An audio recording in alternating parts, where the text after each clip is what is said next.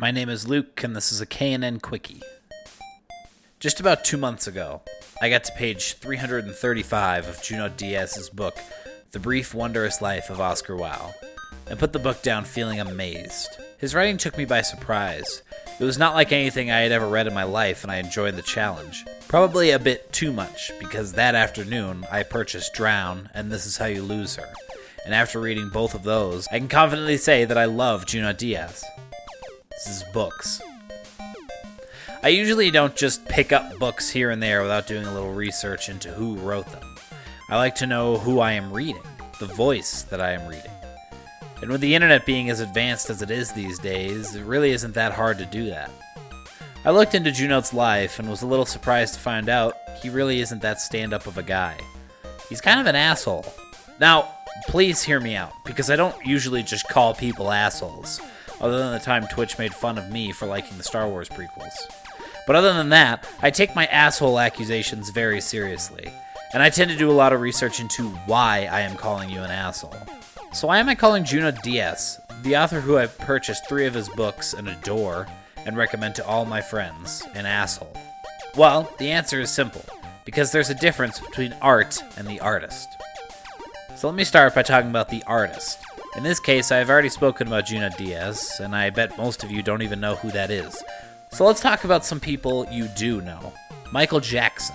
I'm not going to claim accusations that he did anything behind closed doors. I'm not one of those guys. But what he did outside those doors were enough to make some people turn their heads away from his art and his craft.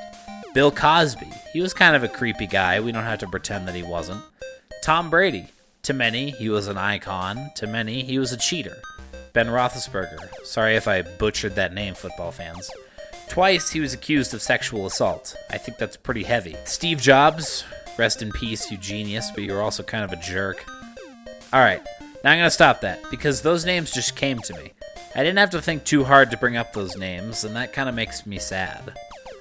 And I'm sure that if I put a little more thought into it, I could have dozens more names for you.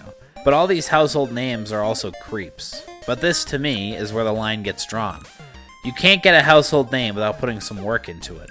Whether you know Michael Jackson from Jackson 5 or his solo work, you know him. And if I started playing Billie Jean on my phone, you would probably start tapping your foot.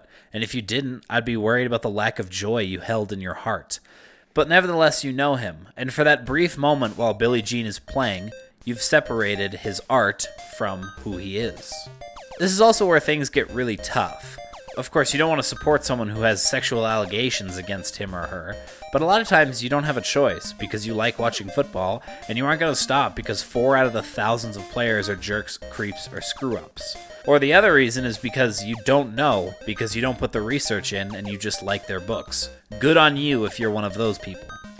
The point I'm trying to get at is that we don't really have the right to judge these people. None of us are above them, nor do we have any right to judge them on making some mistakes or doing something stupid. Let he who is without sin cast the first stone. Okay, Bible jokes aside, I can honestly say that I will still read Junot Díaz's books. He had a new children's book published recently, and I would love to go check that out. Michael Jackson is stretched across almost 10 Spotify playlists I have. I have Boston blood in me. I will always root for the Patriots. And it's because art and artist are 2 separate beings. I feel like there is this unspoken rule that when a book is published or a movie premiered or a song released or a game won, that the artist has the final say. But that is so untrue. Why do you think fan theories exist? Why do you think people talk about books, songs, movies, or even games when they come out?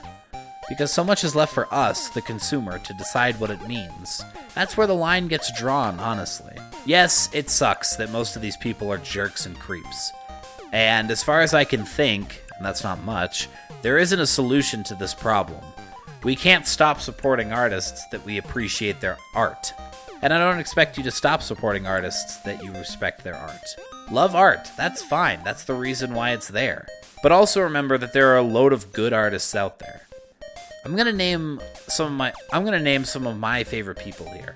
I don't know if they've ever been accused of anything or convicted of anything, but I'm gonna list their names. And I want you to close your eyes.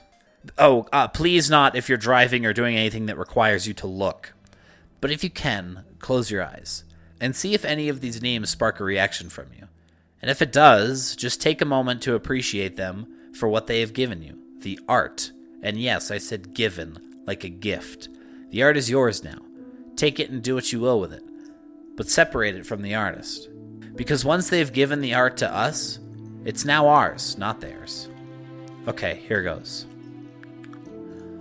Hans Zimmer, George R. R. Martin, Barbara Parks, The Beatles, Timothy James Worthington, Seth MacFarlane, Brian Konietzko, Michael Dante, Drake Bell, Josh Peck, Helen Mirren, J.R. Tolkien, Ryan Reynolds, J.K. Rowling, Daniel Radcliffe, Anne Murray, George Lucas, Steven Spielberg. I can honestly go on, but that wouldn't be a quickie. Again, I'm not sure if these people are good in their hearts, but their art and their craft has touched us all, I'm sure. And touched us in different ways. So the next time you hear about a scandal in the news about your favorite artist, take it with a grain of salt. Remember where you were the first time you heard their song or saw their movie. And take a second to remember them for the craft and the art that they have given you. And then after you're done with that, turn the news off. It's never done anything good for you anyway. Now I should get going. Twitch is watching Interstellar outside the office, so I think some of the music wound up in this podcast. See you next week.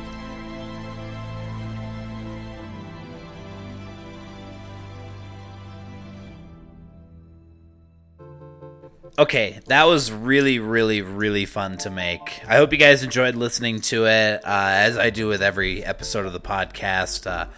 This kind of was inspired, like I said at the beginning, when I was just reading his book, and was fascinated and wanted to find out a little bit more about it. And so I wound up delving really deep into the world of art and artists. And I hope that you guys can respect my opinion on it, and if you don't, that's fine too. This week's podcast was written by me, Luke Westcott, and was also edited by me. The song that plays throughout is A Night of Dizzying Spells by Eric Skiff. The song that you are hearing right now is Daybreak by Electric Mantis.